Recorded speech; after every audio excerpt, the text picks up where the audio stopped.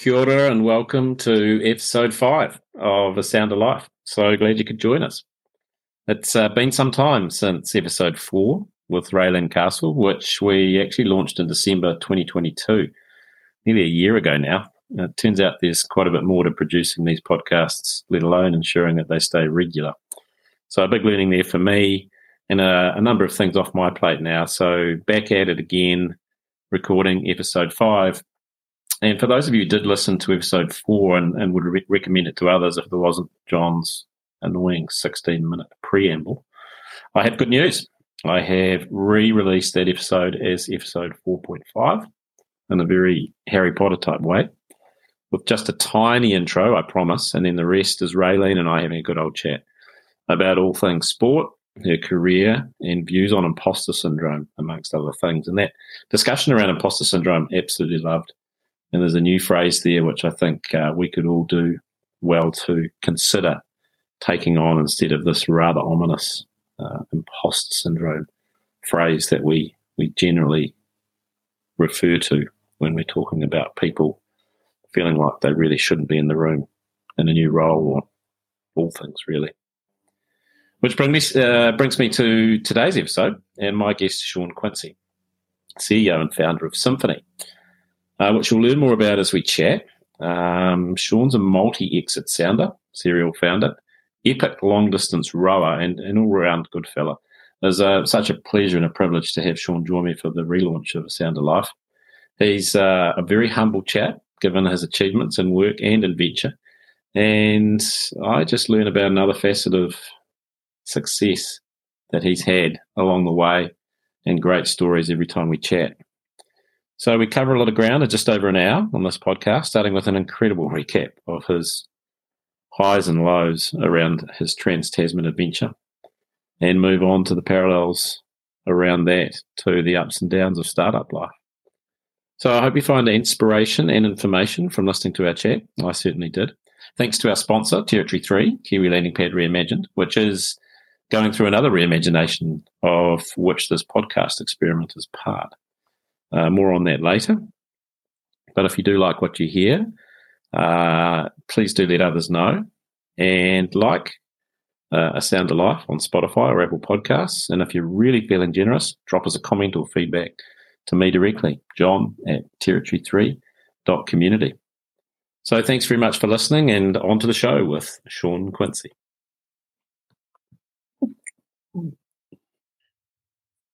Kia ora koutou katoa. This is John, and I'm with Shaun Quincey. John, good to be here. Thanks for having me. We are sitting in the Ice House. Thank you, Simon, and the Ice House team for lending us the London room. We've taken all the pens and whiteboard stuff that we can fit in our bags, and we're ready to record. I'm really excited about this, mate, because it is the resurgence of a thing I started in December last year. Awesome. Sound of Life, that's what you're on. I will record a brief introduction separately, not the 16 minutes I did last time of just complete waffle, having listened to it when we interviewed Raylene Castle.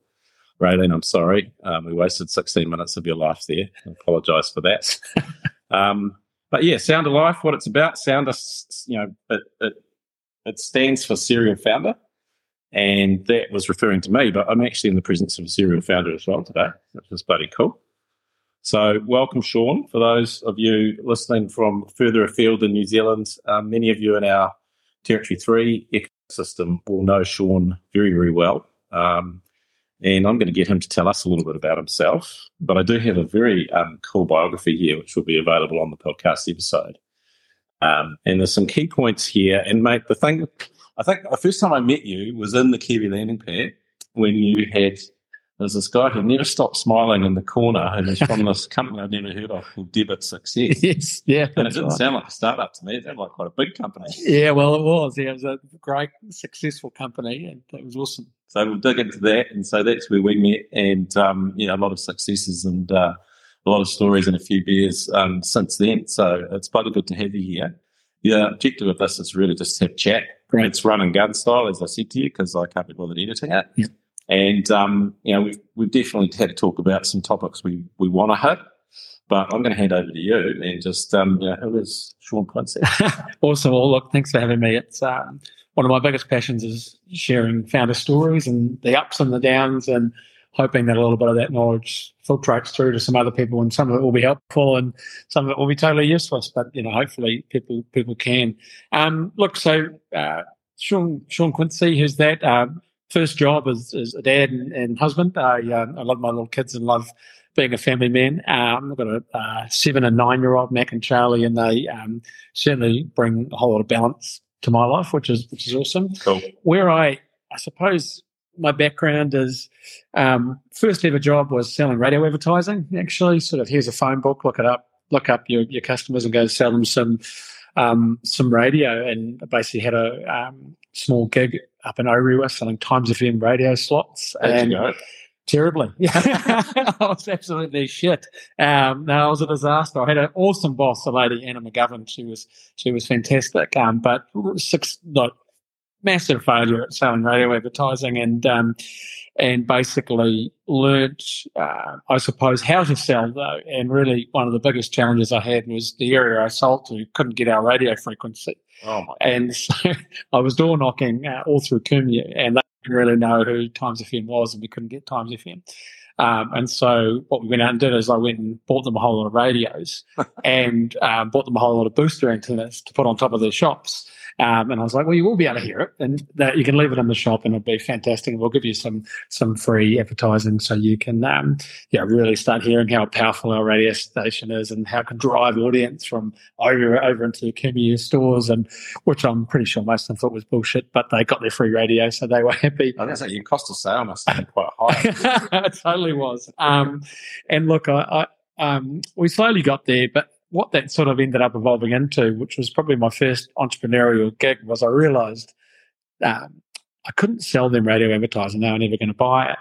And so what I did is I went and bought 5,000 takeaway coffee cups and put Times FM on the outside of those cups.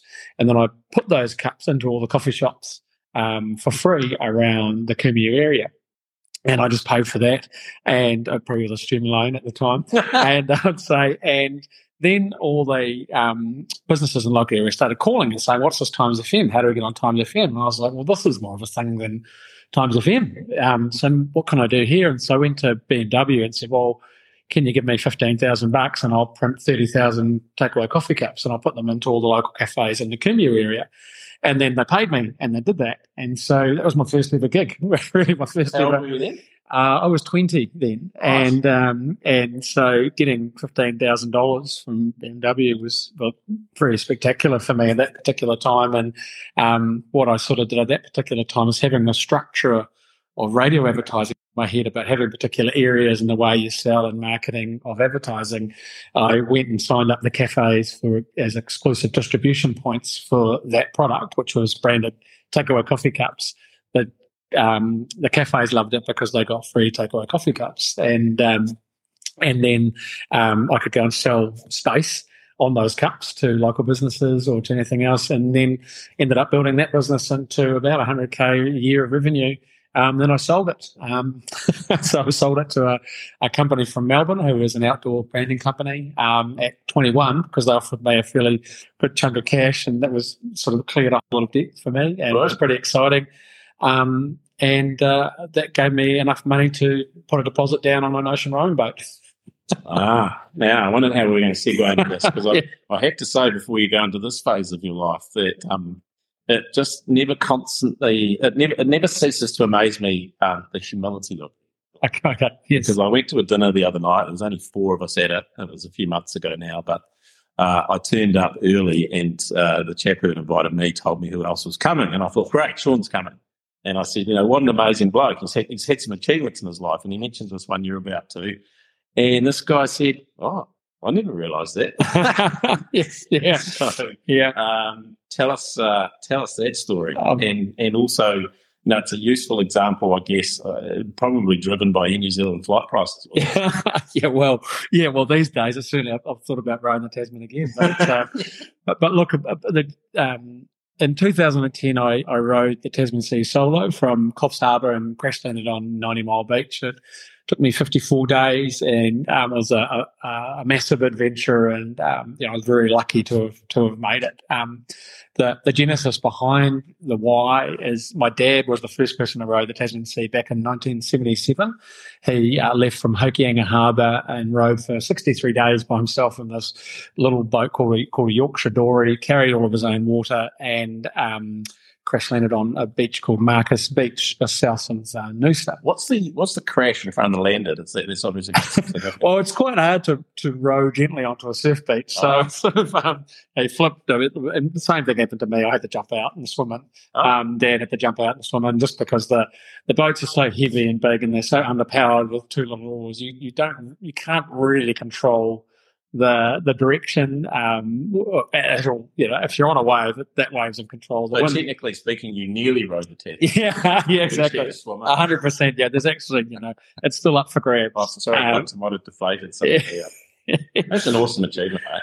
It was a big adventure, and I still, it still amazes me. There's been 12 failed attempts to row the Tasman, and Dad is still the only person to have rowed from New Zealand to Australia solo, and I'm still the only person to have rowed from Australia to New Zealand solo. So that's, to me, that's really cool to share that with Dad, and so I quite like that as our little thing. But again, it was a massive challenge for me that was way harder than I ever thought. And a story I always sort of tell is on day 4, I was sitting there just crying on the boat because I was like, shit, this is 10 times harder than I ever thought. I've rowed for 4 days, and the first 4 days are kind of very dangerous because you're in the shipping lanes, and so you've got no real proper light. You're very low to the water, so the ships can't see you. So you're going to get mowed over unless you're really careful. And so you row as hard as you can for 4 days, and so I was exhausted. And then I realised I'm never going to know when this is going to end. I don't know what's coming. I'm totally out of control here. This is really, really hard, and I don't know if I actually want to do it. And I thought, well, I could set the boat on fire because I had a life raft and I had a Primus cooker, and I was like, you know what, fuck it, I can set this boat on fire and I'll still get a good story, and I'll probably still be able to pay some of my debt, and we're on the way. And that's day 4. Yeah, day 4, and my fruitcake had run out that my awesome wife had made, and so shit had hit the fan, and so I was sitting there going, shit, what can I do? Setting the boat on fire. And then I looked at all the names of the people who had given me a little bit of money on the boat, and some had been giving me $20, some had given me $5,000. It was just all these people that had backed me and believed in me and said, here's an opportunity. And I sat back and I thought, well, actually, Shaun, you're the only person in the world that's been given the chance to row the Tasman Sea solo by yourself today. You're the only person currently doing it. If you weren't here doing it, what would you be doing? And there'd be someone else probably taking your spot. Do you want someone else to take your spot? And it really shifted the way I approach pressure. From that point onwards, was pressure is a real privilege. And going into challenging situations, it's always good to remind yourself. I think, well, just certainly for me, as to, well, if I wasn't here, where would I be? And 9 times out of 10, I think most of us kind of want to be where we are, but we don't acknowledge it, and then we reflect on it as a hard or stressful situation. You go, actually, every choice leading to this I've made, or hopefully most of the times, and I'm here, and that kind of really helped me through the rest of the trip to go, well, yeah, it's really hard, but this could be a bit of your life's work. This could be your moment, and what a cool thing. And so look at it like that and be happy about it. It still means things got really, really hard. But I use that quite a lot now, sort of with businesses, and any stressful moment, I'm like, wow, okay, how can we turn this into a good? Somebody said once, well, I mean, it's a scientific fact, pressure makes diamonds, right? Yeah, well, hopefully. Yeah, I think that's certainly, if we can respond in the right way, yes. Yeah, absolutely. We're going to come back to that thing quite a few times, I think, because we are going to take on the founder sort of journey and your thoughts around that as well. But, back to this minor sort of trans-Tasman escapade. Yes. Why hasn't anybody else done it? Well, I think it's a big undertaking, right? And it's a big challenge, and it's scary, and it's pretty dangerous. What was the prep? How many? How many weeks? 2 years of planning, really. 2 years of planning, but I built the boat myself. I copied a design from the Atlantic Ocean rowing boats. You've really got to be willing, and to give up a big chunk of your life to go for it.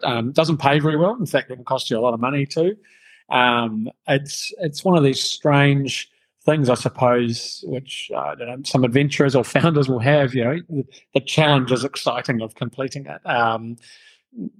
And I suppose I had the extra motivation of matching my dad's accomplishment, and which was another driver which many other people wouldn't have. And so, to me, that was a bit of a gift, and that dad gave me a set a mark. And one of the main motivators, I think, was if someone else had rode the Tasman from New Zealand to Australia and was the first, I would regret that for the rest of my life. And that was the biggest moment I had, probably when I was first thinking of it. I was like, wow, if someone else does that, I'm going to be pissed.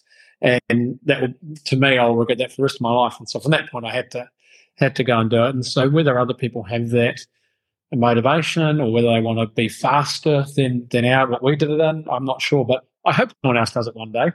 Be good to. Well, there's buy now, pay later for airfares now too. So I suppose there's this sort of motivation, isn't it? Yeah, that's right. That's right. And I think I'm going to ask you the question anyway in terms of best and worst moments on that journey. Yeah. Worst in day 4 when you're describing, or something else? No, worst was I flipped the boat end over end, so what's called pitch poled on day 36. It was 60 knots of wind, 10 o'clock at night, totally gnarly, out of control, and there's not much you could do about it apart from hold on. So you go into your cabin, tie everything down on the boat, and it sounds like a 747 taking off. The wind, the waves, it's pretty gnarly. Felt the boat get picked up by a wave, and I surfed down the face of it and buried the nose of the boat in the bottom of that particular wave, and it was like a slow flip, so it wasn't overly violent. The boat dug in and then slowly flipped, sort of rolled over end, and the battery, which was probably about 10 or 15 kilos, this battery landed on my face, so that was a bit of a ouch. But also I was upside down. The boat was designed to self-rise, and so it should have just popped back up, but it didn't for some reason. And so I still remember. You should talk to the boat builder. There's a lesson in accountability. If you build the boat and you do the rowing, there's not many fingers you can point. And so I was upside down, and then the way the life raft was tied to the deck of the boat held the boat upside down, and so I just stayed there. And I vividly remember looking out the cabin hatch, and I was underwater, and it was totally underwater. But there's not water coming in. No, you've got an air pocket. No, a little air pocket I was sitting inside of, and it's a sealed cabin, so I was there, and I was like, holy shit, this doesn't really get any worse. I am upside down, and I wasn't panicking because I knew that this is what it was designed for and it's going to be okay. And I knew that it was going to hold together. But I was like, well, this is quite an unusual scenario. And there was more about, right, what do I need to do now to get the boat upright and so I can keep rowing and go at it again. And so eventually I positioned my body in the cabin to start rocking the boat from side to side and eventually pop the boat back up. And then so what had happened when the boat inverted is some of the emergency beacons had automatically triggered.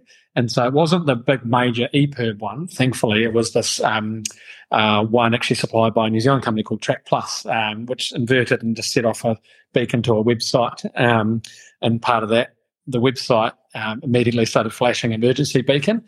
And the funny part of the story is TV3 saw that. And then the TV reporters called my mum.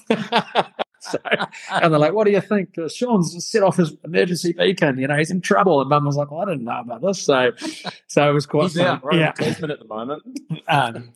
And so this story is a little bit longer, but the boat popped back up again. I was fine, lost some oars, lost some stuff off the deck and all that kind of stuff. And then all the emotion caught up with me the next morning, and the sea had calmed right down.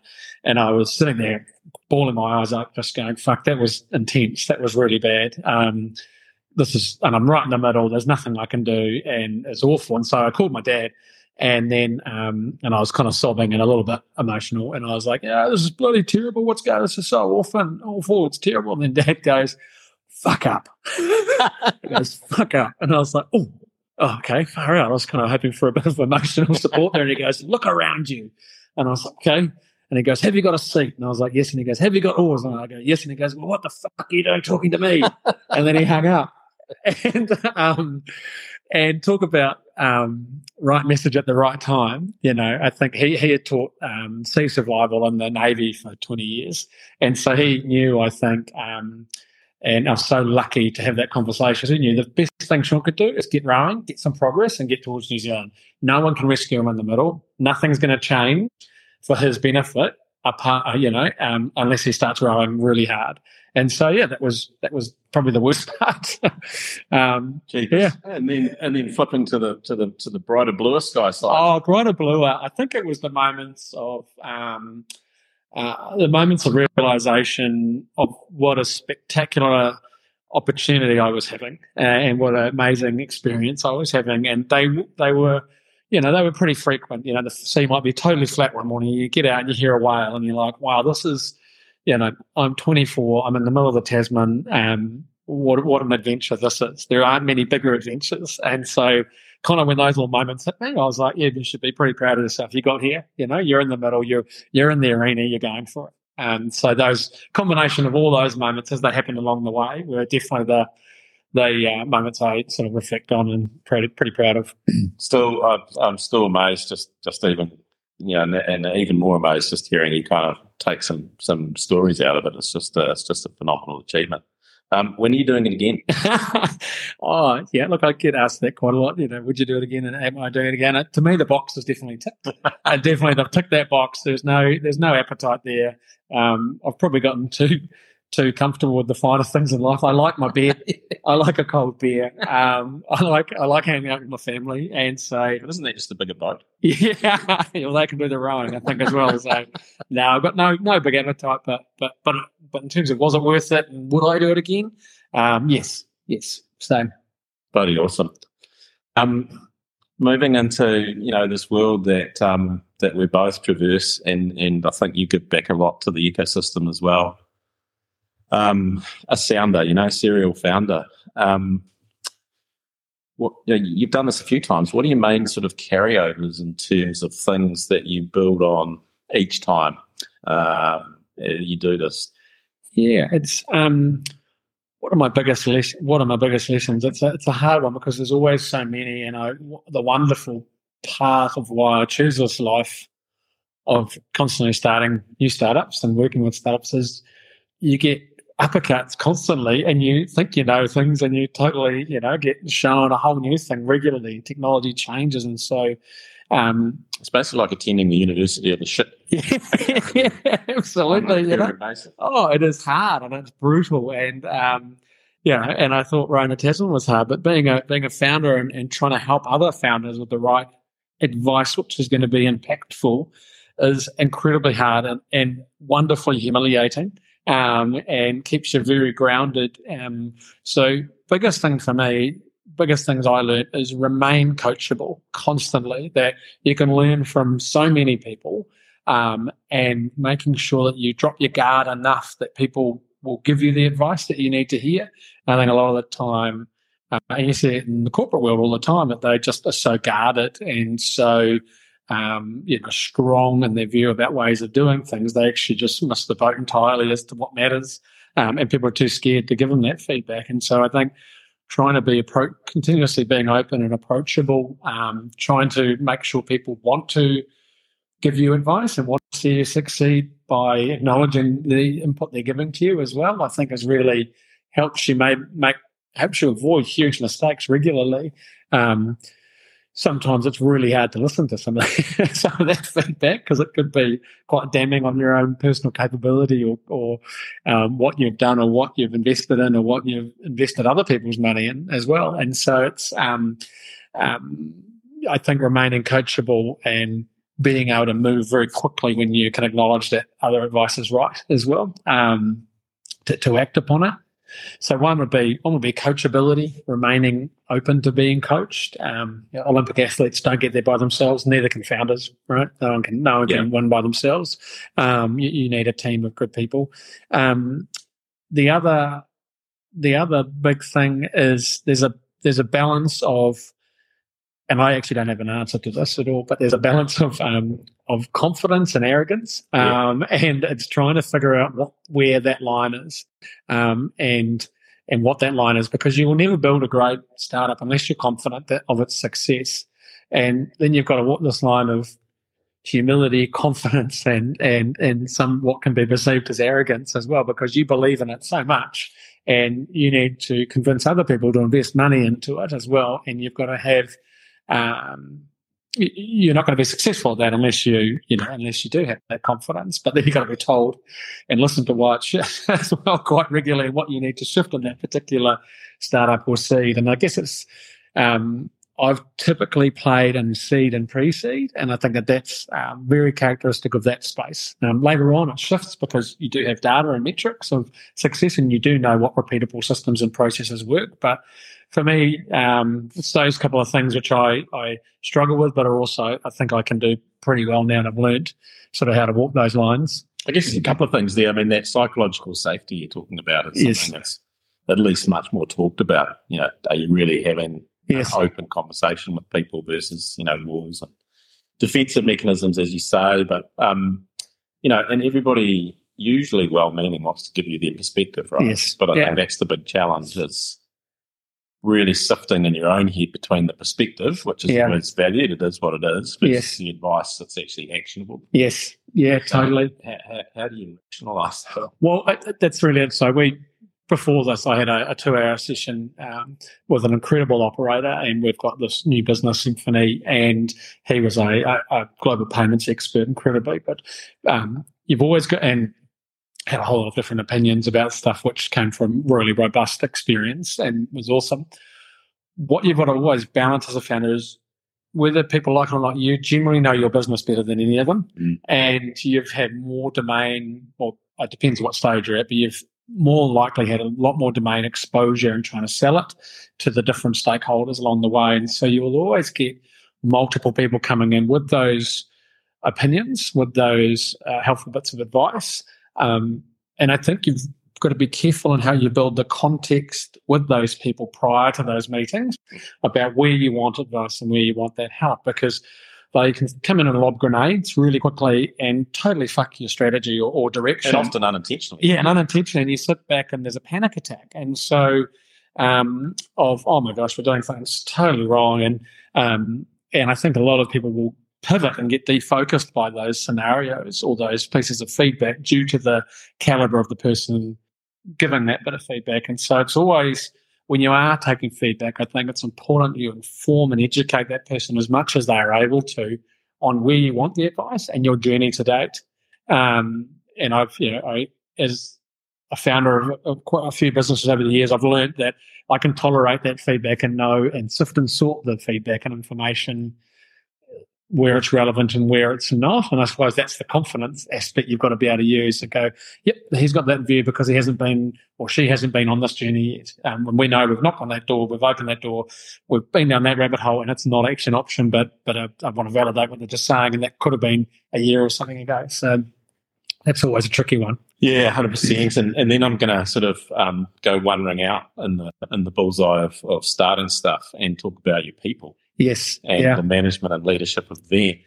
Yeah. Your thoughts on how you do that, as well as curate, manage, whatever you describe it as, the feedback that's getting. And, it's one thing for you to build your own ability to process that and deal with it. But, talk to us about your sort of learnings and now kind of key guidelines and rules around leadership and management. Yeah, funny that. Yeah, so on that topic, you've got to be careful how much you expose your team and personally get to know your team and what they're able to handle as well. Some, as an example, some people like pure structure and safety, and they want that structure and safety, and that's where they perform, that's where they're happy, and that's where you will get the most out of them, where you give them a task.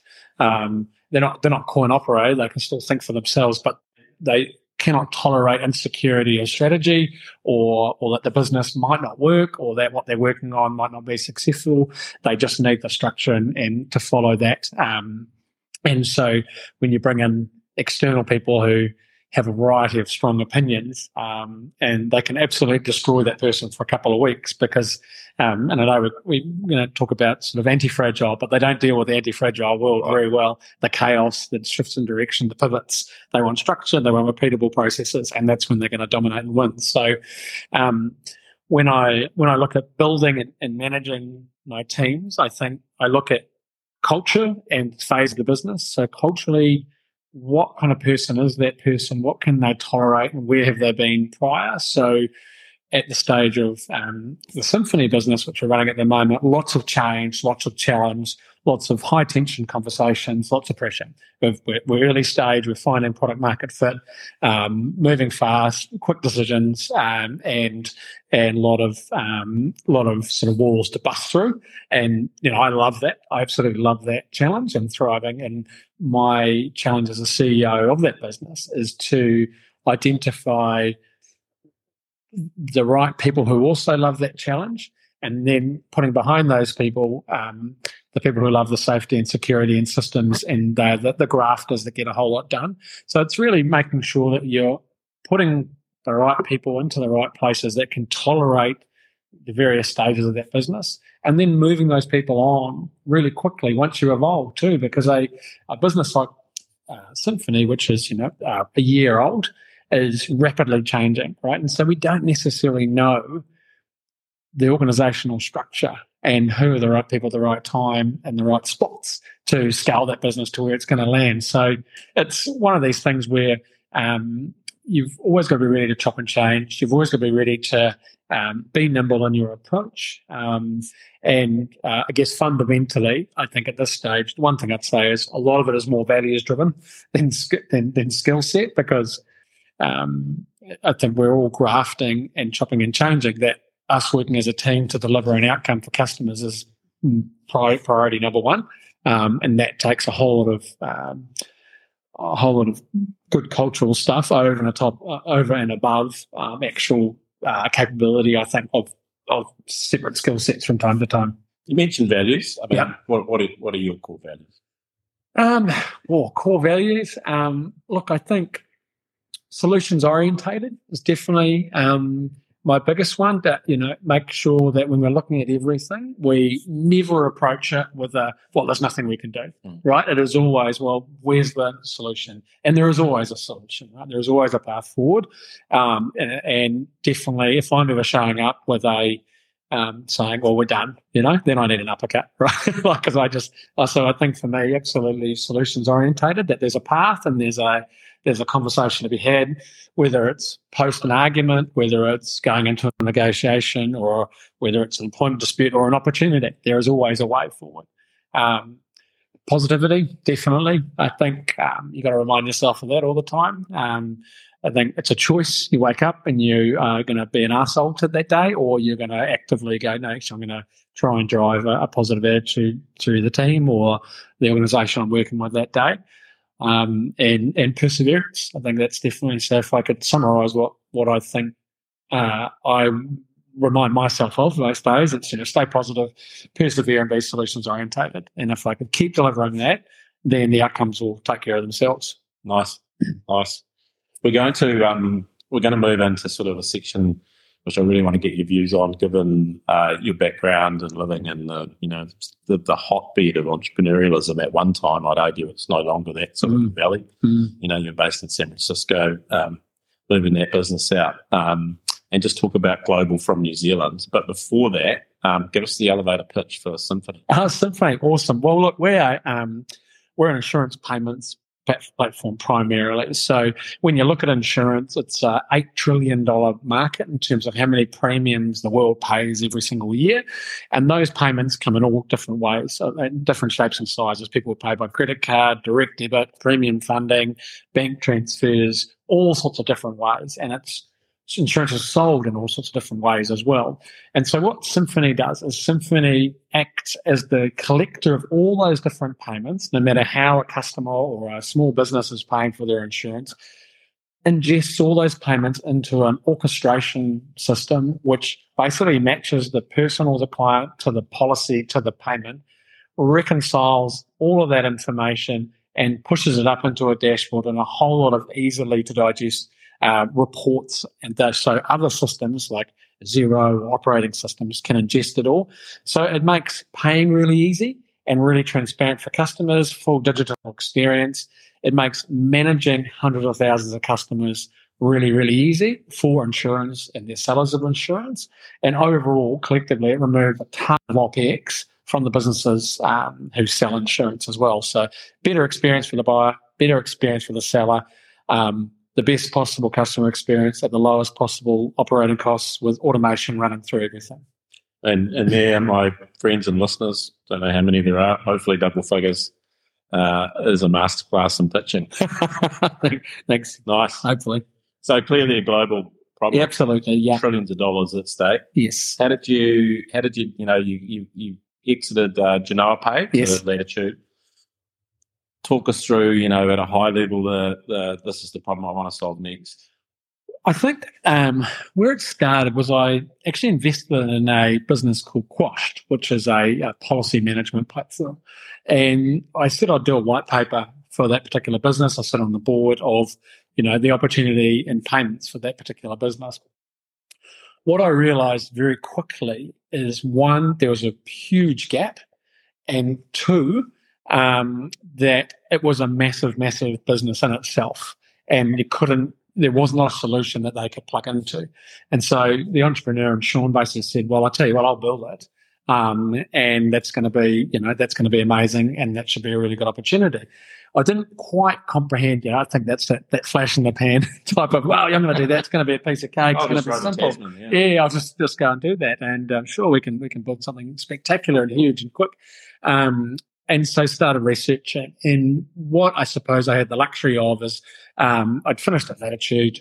COVID had hit. So I had a huge amount of time. And really, I just thought I'd take a year off and hang out with the kids. And so started researching insurance distribution, insurance payments, how it works, the customer flows, the journeys and everything, and was just dumbfounded with how antiquated, how slow, what an awful experience it was as a whole, and where I just thought we had the domain expertise across what we had done previously with the Genopay business to execute on a far better global solution, and the market was huge. And so I thought, if I'm going to dedicate the next 15 years of my life to creating something valuable, it had the market size, we had the domain expertise, and we felt we could actually deliver something 10 times better than that was at play. And so that was the combination of things that came together to go, yep, let's go raise some money, let's go hard, and let's do it again. Cool. I'll come back to that, raising some money. So, getting to this globality, in a bit of a quick fire round. I've got 3 phrases. I'm interested in your kind of reaction and comment, whatever way you want to phrase it, and I've got my own views on them as well. But the one we hear a lot around New Zealand ecosystem: punching above our weight. Looks like it's a big pause, isn't it? No, it's good. It's good radio. Punching above our weight. Yes, and we need to believe that we can a lot more. Innovation nation. Not as good as we think we are. And pure New Zealand. Great to trade off, but maybe not true. Yeah, there's some very significant crossovers there. And I just kind of set it up for this piece around thinking about how to get some nuggets from you, which you've already, very generously contributed around this globality, because I think it is essential for us as a country and for an entrepreneur. The insurance market in New Zealand would be not even a percentage of that. No, it's not. And absolutely, we need to travel. And the wonderful part is planes are working again, and so get on them, get overseas, expose yourself to it. Yeah, well, and I just, if you can expand on that a bit, because it's my my line on this is just, what is the advice you'd give somebody going global from New Zealand based on your experience? Yeah, cool. Never be afraid to go niche. New Zealanders and businesses in New Zealand typically say yes to everything because we have to due to market size. We generally hate our competitors because we're all fighting for such a small piece of the pie, and that can be quite destroying in terms of your global opportunity. And so when you look at markets, I think now as an entrepreneur who has built sort of 2 businesses off overseas, I definitely try and be as niche as I possibly can into a particular sector. Look at the global opportunity of that niche and think of it as how do we be the best in the world at making shoe eyelets or whatever it is, right? Just get as niche as you possibly can to build features in and around and defendable capability in and around that niche domain expertise. And so for me it was, and I look at Debitsuccess as an example. When we went to the US, we went and we were a gym membership billing platform. It was where do we go? How are we going to win? Is it price differentiation or niche? What are we going to do? And in New Zealand, we were trying to do insurance payments, gym membership payments, beauty payments, childcare payments, absolutely, and trying to provide some software because you had to. Yeah, we had to get the volume and and look, to be fair, we provided a pretty good solution into those spaces as well, which was good, but it wasn't globally scalable.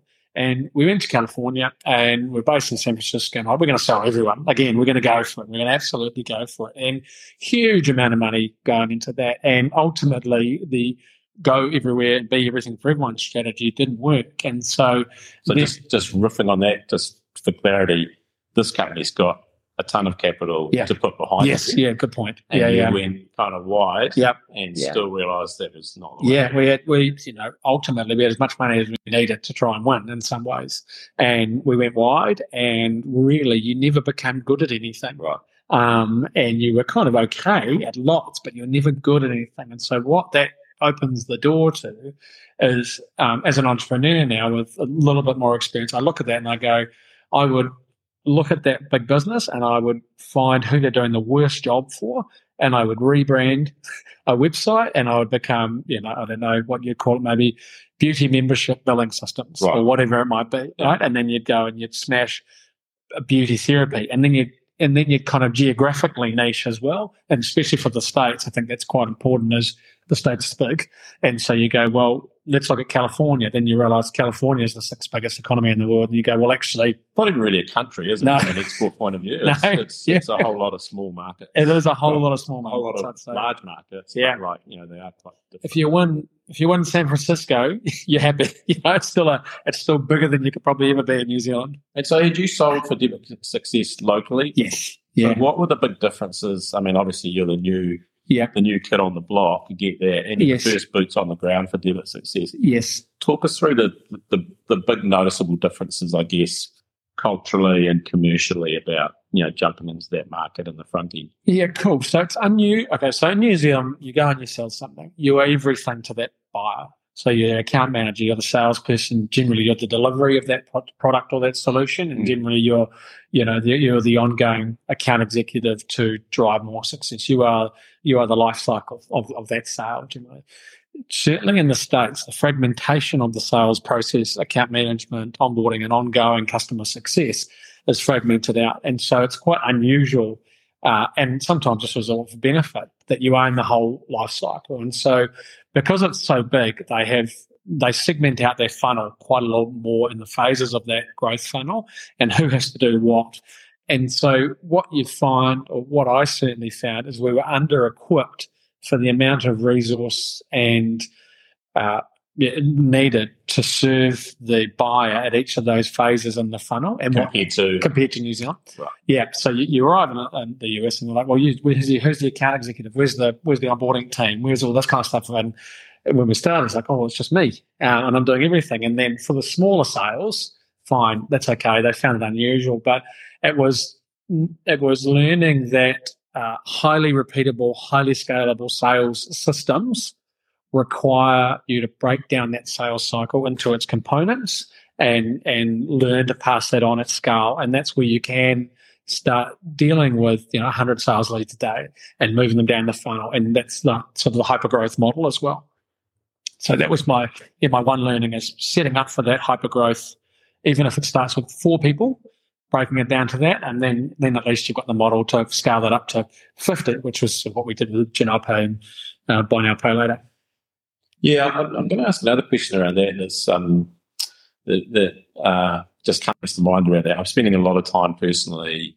We've sort of wrapped Kiwi Landing Pad Territory 3 up in its former sort of view of trying to help everybody top and bottom of funnel. And what I mean by that is, people listening to inspirational perspectives to get going through to the stuff that I personally enjoy, which is, sitting with the sort of founders who are really getting through the hoops. Yes. So we've cut that out. And then when I'm now down at that founder through the hoops, my passion is the sales side of things. Yes. And so a couple of questions for you just to put, that really useful perspective and contrast too. I'm a founder. You've clearly demonstrated with the wonderful radio example, you've got that sales background early on. I'm a technical founder. I'm able to fire my way through, most of the technical problems, the coding and so forth. I'm now, starting to get some traction around the problem I'm solving. What would your advice be, being that first salesperson as a non-salesperson or not from that background? And then I think the bigger gap, which is how to manage another resource, as the founder, essentially as the sales manager at a small organisation. So, where do I go to be, move from kind of uber coder to having to sell my solution that I'm coding, and then how do I kind of move on to actually making sure I'm getting something out of, the first salesperson or somebody who's going to do it. That's not me. Yeah. So this is bringing on this is a technical founder bringing on their first sales. Yeah, I mean, reason. Don't get me wrong. They've generally got, we can name a whole bunch of people that come from that background. You watch them just quickly, one of their skill sets is quickly assimilating knowledge. Yes, yeah. And can sell in. Yes. But they only go so far. Yes, yeah. And so, what are your thoughts around that piece? And then, how do you, because you definitely get kudos you're not going to get as the first salesperson when you're the founder. Yes, coming in to sell the deal. Yes, yeah. And I think there's definitely people telling me, hey, John, we'd love to hear more perspectives and see more resources about just how the sort of things, the key things, because you can go and Google how to be a sales manager. Yeah. But what in your mind are the key things that you look for in that? How am I making sure I'm getting value out of that first sale? It's interesting because I think this also comes down to budget as well, big time, as there's different ways to approach, and the approach I talked about before, fragmenting it out, is not a cheap approach. Yeah. Right. And it's you burn a lot of cash doing that, and you need to have kind of almost gone on a journey of understanding everyone's role design before you get to that point. So how do you approach it? I can only really talk from the startups I've been involved with and what I've seen work and what I've seen catastrophically fail. Yeah. The best outcome I've ever had was he won't mind me naming him, a guy called Matt Neer in Melbourne. And he was a very systems orientated salesperson.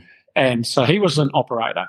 It was here's a system, this is what you follow, here are the email templates, this is how you send those, and this is how you respond to them. And as long as you do this 150 times, 27 outcomes are going to happen, and they're probably going to be good, right? So do this, and I'm going to crack the whip and get this done.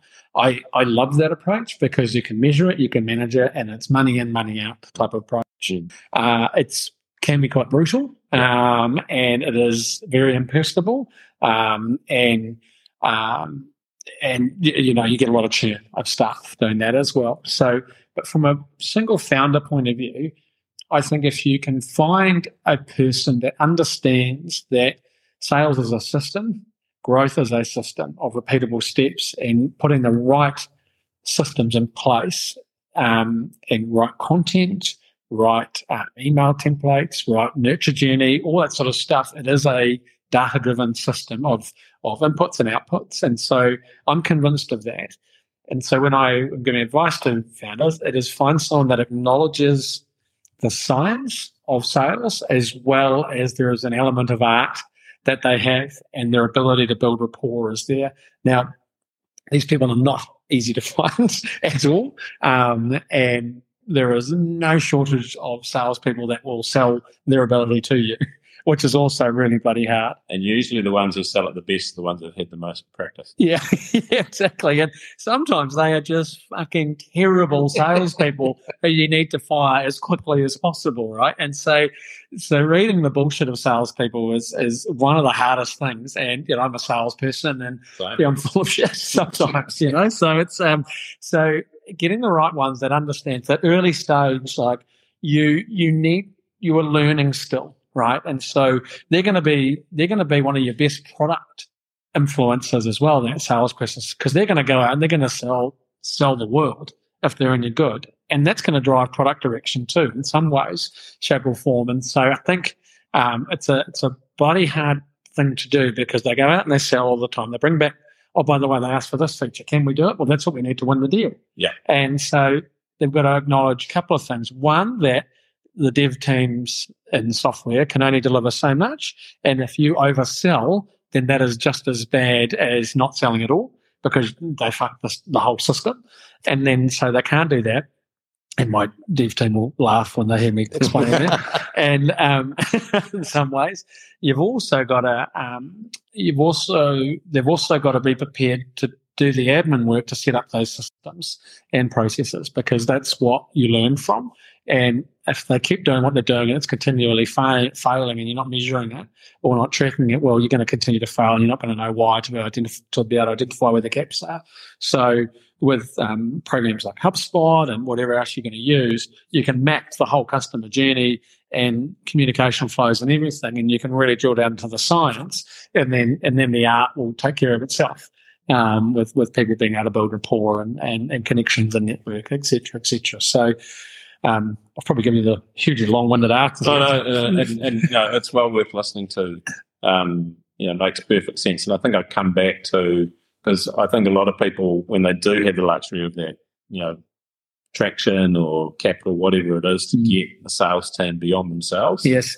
But you mentioned it earlier, I think quite poignantly and quite specifically, that coachability. Yeah. In terms of somebody you're taking on being able to take feedback constructively. Yes. Because the system's 100%, but you're constantly reviewing and refining it too. Yeah. Right? Yeah, totally. Always refining, always shifting, changing. New content comes out. How is that responding? It's an evolving beast. And in New Zealand, you might get a great startup business with 3 hustlers, right, who are just awesome, an awesome team, they're smashing it and they're going out all the time. They're winning lots of deals, and it's amazing. But then you've kind of got to pause them all and put the systems in behind them and see how you scale that, because 3 is not enough. You're going to need to build a $1 billion business. You're going to need 43 or 403 of these types of people. And so without the systems, you'll never make that leap. And you'll stay as the 3 awesome hustlers who are, I wind back the clock to the 1990s. They all get a Holden Commodore each and a cell phone, and they're driving around New Zealand taking people to Cobble-Co and sort of that sort of stuff. So it brings back some memories.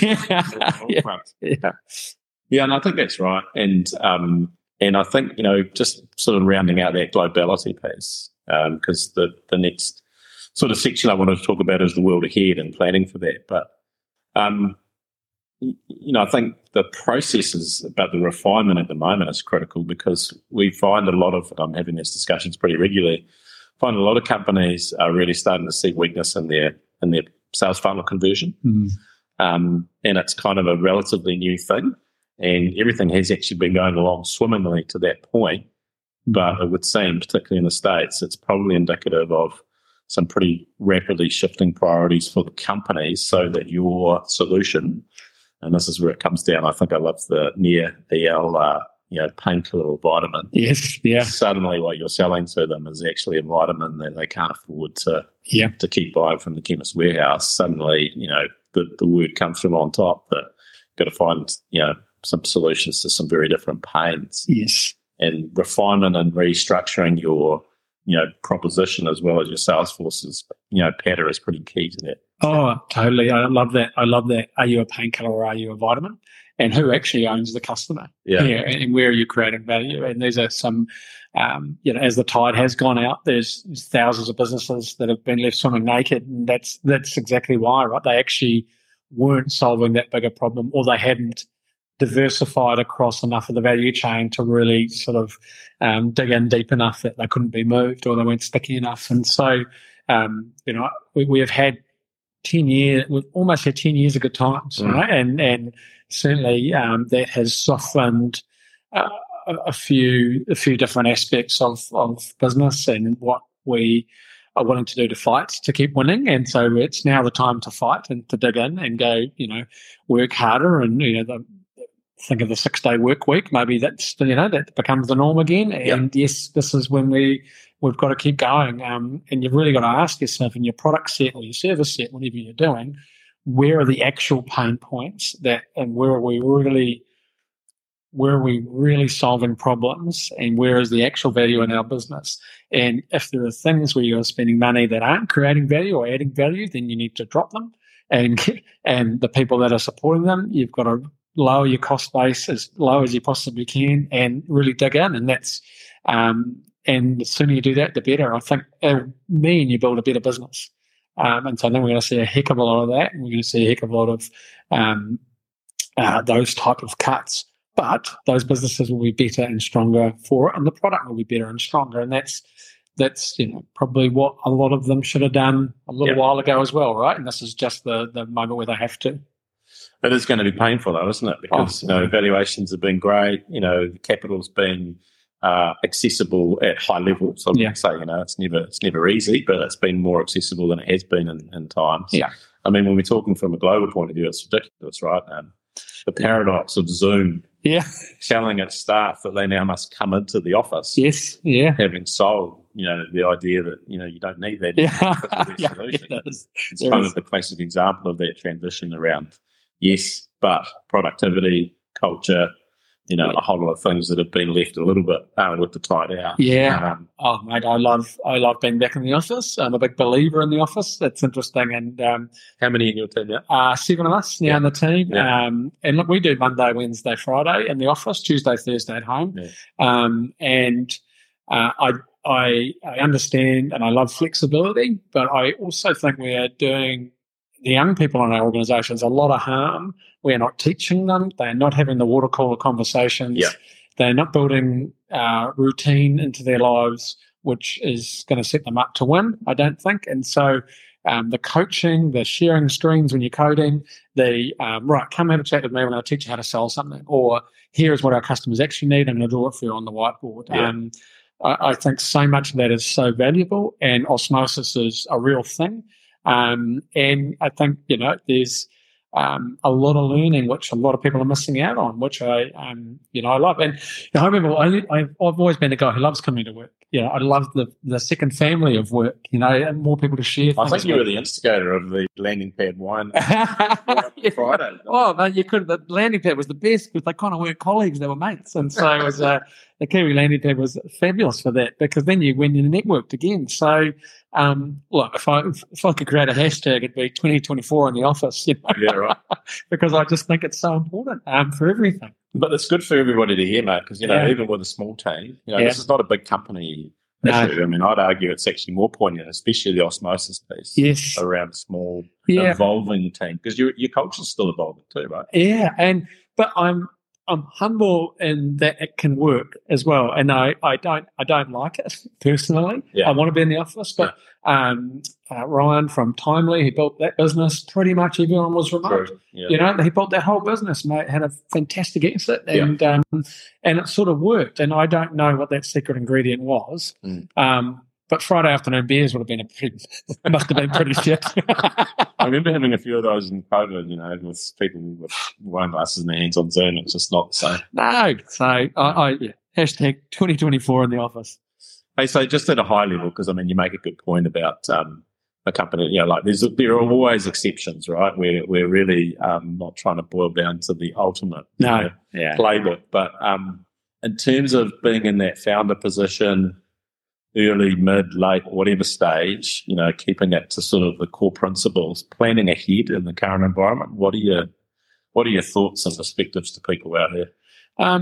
I'm very fiducially aware. I know the money will run out unless we get revenue, and so that covers the cost. So for me, I think make everyone aware that every dollar counts, and every dollar of revenue is really hard to get and very easy to lose. So that you can get I can get, but everyone can get a bit maniacal about that, which can be a bit bad for motivation and morale. But it's incredibly important to the overall success. If you run lean and build great systems and processes and focus on revenue, then you're going to have a great business and everyone's going to have a job. If you don't, then not everyone's going to have a job and the business might not work. So I think for me, looking forward, I'm constantly looking at the most affordable way for us to execute on things, which is, product-led growth, getting case studies, using those, trying to keep the above the line marketing spend as low as possible and just doing things which will help your business grow without spending too much money. I guess that's one thing.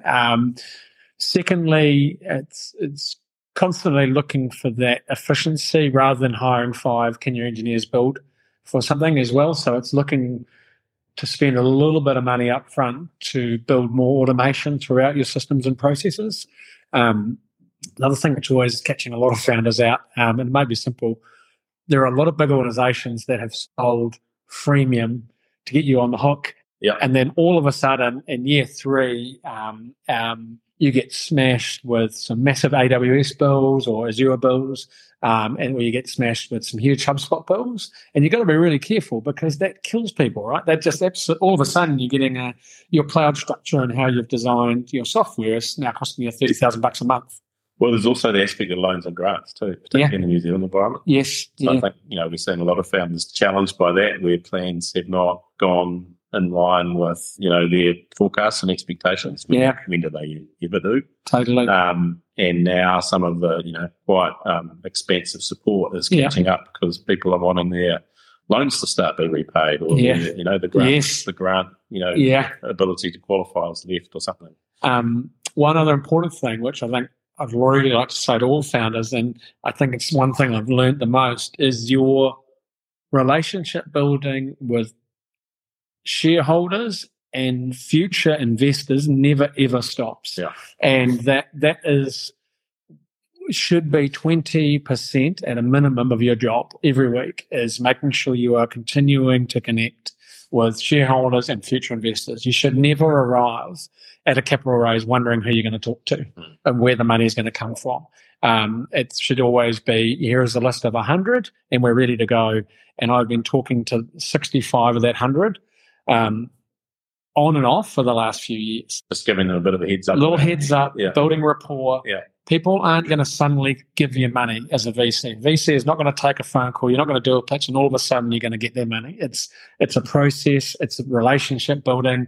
You are going into business with these people and they need to know you and trust you, and that takes time. And so it's not a lolly shop. You don't go and suddenly just hand over your pitch deck and get the cash out. It is a deep partnership, and the more they know about your business, slightly, I think the better outcome is going to be for you in terms of getting capital from them. So I think that's one of the biggest lessons I've ever had. Is I spend so much time now telling people about what we do, what we're trying to do, and why it's really hard, but why the prize is really good. Yeah. I'm off to Las Vegas at the end of this month, and I'm meeting with 12 venture capital funds from the US. I'm not raising money for maybe 2 more years, but I'm just going to meet with them, tell them what I'm doing. I want to build the relationship. When they come to New Zealand, I'm buying them beers and showing them Waiheke Island if I can. That's always going.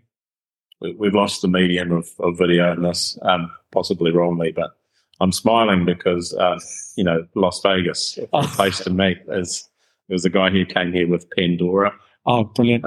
And he always tells a story which has never lost me. Yeah. Times were tough. No one was buying. Revenue wasn't coming in. Costs were running out. They had $500 left, and it was either keep going or go to Vegas and put everything on red. Well, yeah. I'm not going to put it all on red, but it's going to Vegas for a different. Yeah. but no. Look, so the capital raising never ever stops, right? It is part of your job. Is to sell the viability of your business moving forward, and that is something I've learned. Has been very helpful. Mate, we've just rolled along. It's been an hour. Oh, good. Good because you're sick of it? Or?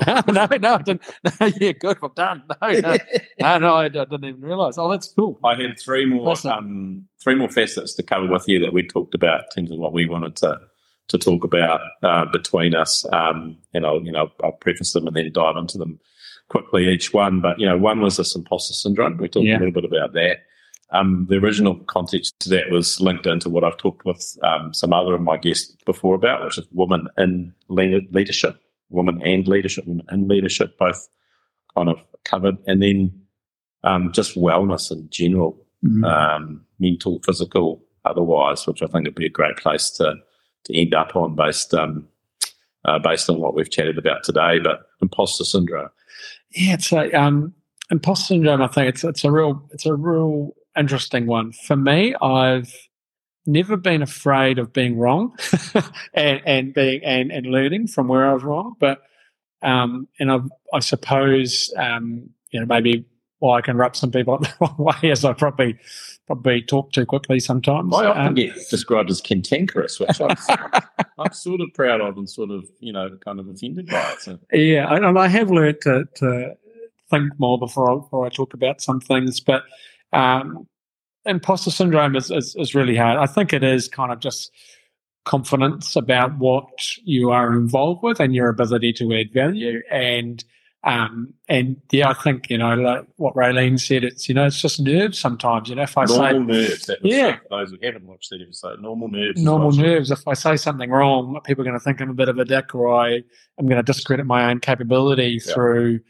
them interpreting what I've said as being I'm a muppet or whatever it might be. And I think maybe I just haven't put myself out there too much in situations where I don't have enough domain knowledge on some particular things. But certainly I'm never afraid to be wrong, and I ask tons of stupid questions, and I am regularly wrong, and I'm not fazed by that because I learn quickly from that. And I think in some scenarios, you've got some people who leverage other people's lack of knowledge to make themselves feel better, right? And those kind of people are generally dicks, right? And not that nice to be around, but we have to deal with them, and we have to work with them. And I'm not afraid of being wrong in front of those types of people at all. So I'm lucky. I don't think I've really felt imposter syndrome too much. Yeah. I've tried to learn from those people quickly, and then found out that actually they don't know very much, and they've got the confidence issue. But ultimately, everyone gets nerves, and I think it's about putting the processes in place to try and overcome those, or surround yourself with people to make you feel good that you've got the ability and skill set to deliver. Yeah, cool. Women in leadership. I love them. We need more and more. The best boss I think I've ever had was my first radio boss, Anna McGovern, and learned a huge amount. Even though you were shit. Yeah, mate, I was totally shit. And she wasn't afraid to tell me I was shit either, so it was great. But look, I think they bring a wonderful style. I think we can all learn a lot from each other, and as leaders, I really enjoy surrounding myself with female leaders. Why do you think that it's taking so long to see that reflected in statistics and balance in the world? It's probably a combination of different things. Like this, the boomers have a little bit to answer for, I suppose, and that just the way things were done there's been a disadvantage there. I think of my wife and her career, and why she had our awesome boys and took some time off, and we talked about how and what she wanted to do with her career and her life, and who was going to do what. And it's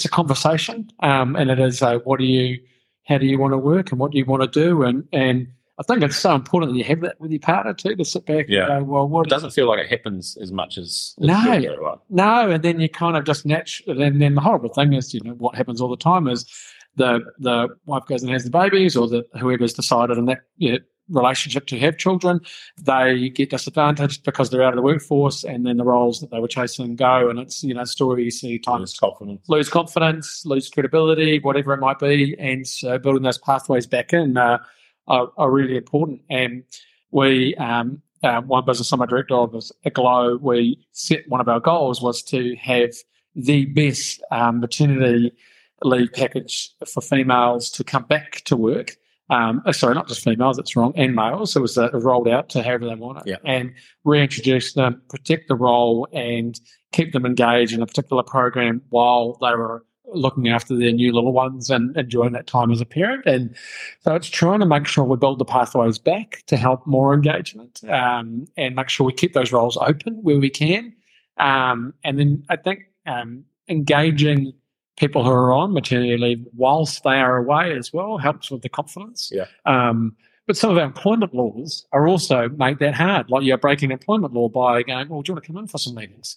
Or whatever it might be. And so you've got to be a bit careful too. That was more in Australia, right? That particular issue. I'll just say, well, come in, like bring the little one, whatever you want to do. We'd love to have you here, but then you've got to be careful because they're like, well, no, they're off, and you can't pester them. So look, it's making sure we keep the pathways open, build more pathways, continually support, and just keep pushing to create opportunities and create those roles and give those roles across when we can. Makes perfect sense to us. Yeah, well, to us, yeah. Not to enough people. Yeah. Mate, reflecting in the start year, day 4 to day 36, obviously some high pressure scenarios, and I just can't even imagine just sitting there by myself for 54 days. Right, do you have imaginary friends? I've still got a lot of imaginary friends. I wonder if I've got any friends at all. But it's no, look, I think you were.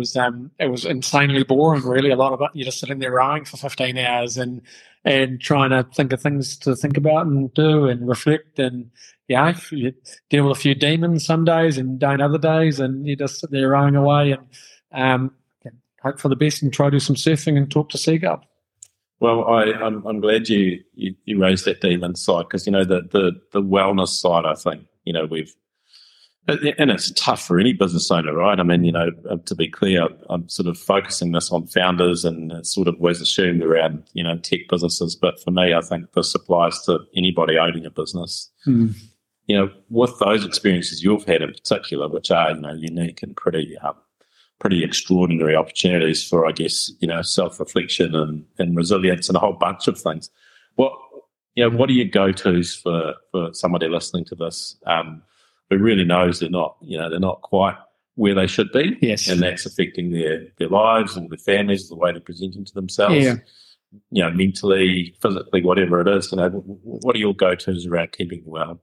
I think that the message to those people as well is, there's always a path forward, and there's always awesome outcomes just around the corner, and they are always there, and you just got to keep going and look for them. For me, it's realizing that there is a panicked, anxiety-filled monster inside of everyone, right? They're always there, and anyone who's putting on a facade that it's not there, it is definitely there. People are losing sleep all over the place, and it is tough, and it is a grind, and no one has all the answers. And social media is terrible at making us think that everyone's got the answers, and it's all easy, and it's all in a meme or a small statement, or something like that. It's all fucking hard. There's no quick, easy win anywhere. So, firstly, I think I've learned that. I know that everything is going to be really hard, and if it is a win, it probably is. If it is an easy win, it probably really isn't one, right? Yeah. It's not something's hiding in there. What I tend to do now a lot more, in my first business, everything was on the line. Houses was on the line, huge mortgage, a 2-year-old and a 3-year-old at home. Shit was hard, and I was making $40,000 a year. And if things had gone badly, it would have been, losing the house. And so that pressure, I'm fortunate now, isn't there. When I was running the Tasman, that pressure certainly was there for other reasons. I was going to die, whatever it was. What I learned is you don't need to focus on the whole. You don't need to solve every problem. All you need to do is make sure you are being functional and you are delivering value in the short term, and try and solve the problems that are 2 inches in front of your face, right? Solve those problems and then move on to the next problem and celebrate solving that problem. If we become outcomes orientated rather than process orientated, sometimes that can really throw a spanner in the works and make you really worried about that, because the outcomes will take care of themselves if you get the process and the systems working. And I think for me, it's focusing on the short-term goals, celebrating those short-term goals. And if you're finding that too hard, make them smaller. Make them really smaller. Make it the next hour, right? Or if I was rowing, it'd be sitting up, right? Some days it was just sit up and have a mouthful of porridge. And it got that bad and that hard. So I think as founders and as business leaders, focus on, the next task, getting that done as best as you can and pass that message on to the team. Make sure you've got a structure where all those small tasks are driving outcomes that help for the business, and make sure you celebrate those small tasks along the way as well. And momentum builds motivation, and motivation is helpful in building morale and your own capability and feeling of capability. And so I think it's the harder it is, the smaller I break down the tasks and the more celebrating I do of those small tasks to get there. So that's sort of the way I deal with it, and try and teach other people to deal with it in that way. And then that kind of seems to get a bit of shit done. Makes a ton of sense. So the last question I had on that, and then I'm going to throw it to you for any last thoughts. But, day 4, rowing the Tasman, thinking about just packing it in by setting fire to the boat that you built. Day 36, being inverted and kind of trying to figure out, you still keep going. And I think that's a very aspirational story. But my question is, what are your thoughts around the framework of, and I think this faces a lot of I always talk about businesses being in three distinct phases constantly. Survival, sustainable, where they've actually got to a point where, they earn more than they spend, and then scalable. When, in your opinion, or what framework you use to figure out that it's actually time to stop on something? Oh, interesting way. When to stop? I think. All right, John, that's a hard one. It is a hard one to the last. When do you stop? When do you give up after I've just said winning is just around the corner? Well, but it's the contract. Yeah. I think for me, it's a real data-driven process, right? There's an emotional part if mentally and your mental health, you can't deal with it anymore, and you're done, you're done, and you stop, right? And that's okay. That happens all the time, and you go and recharge yourself to move on with it.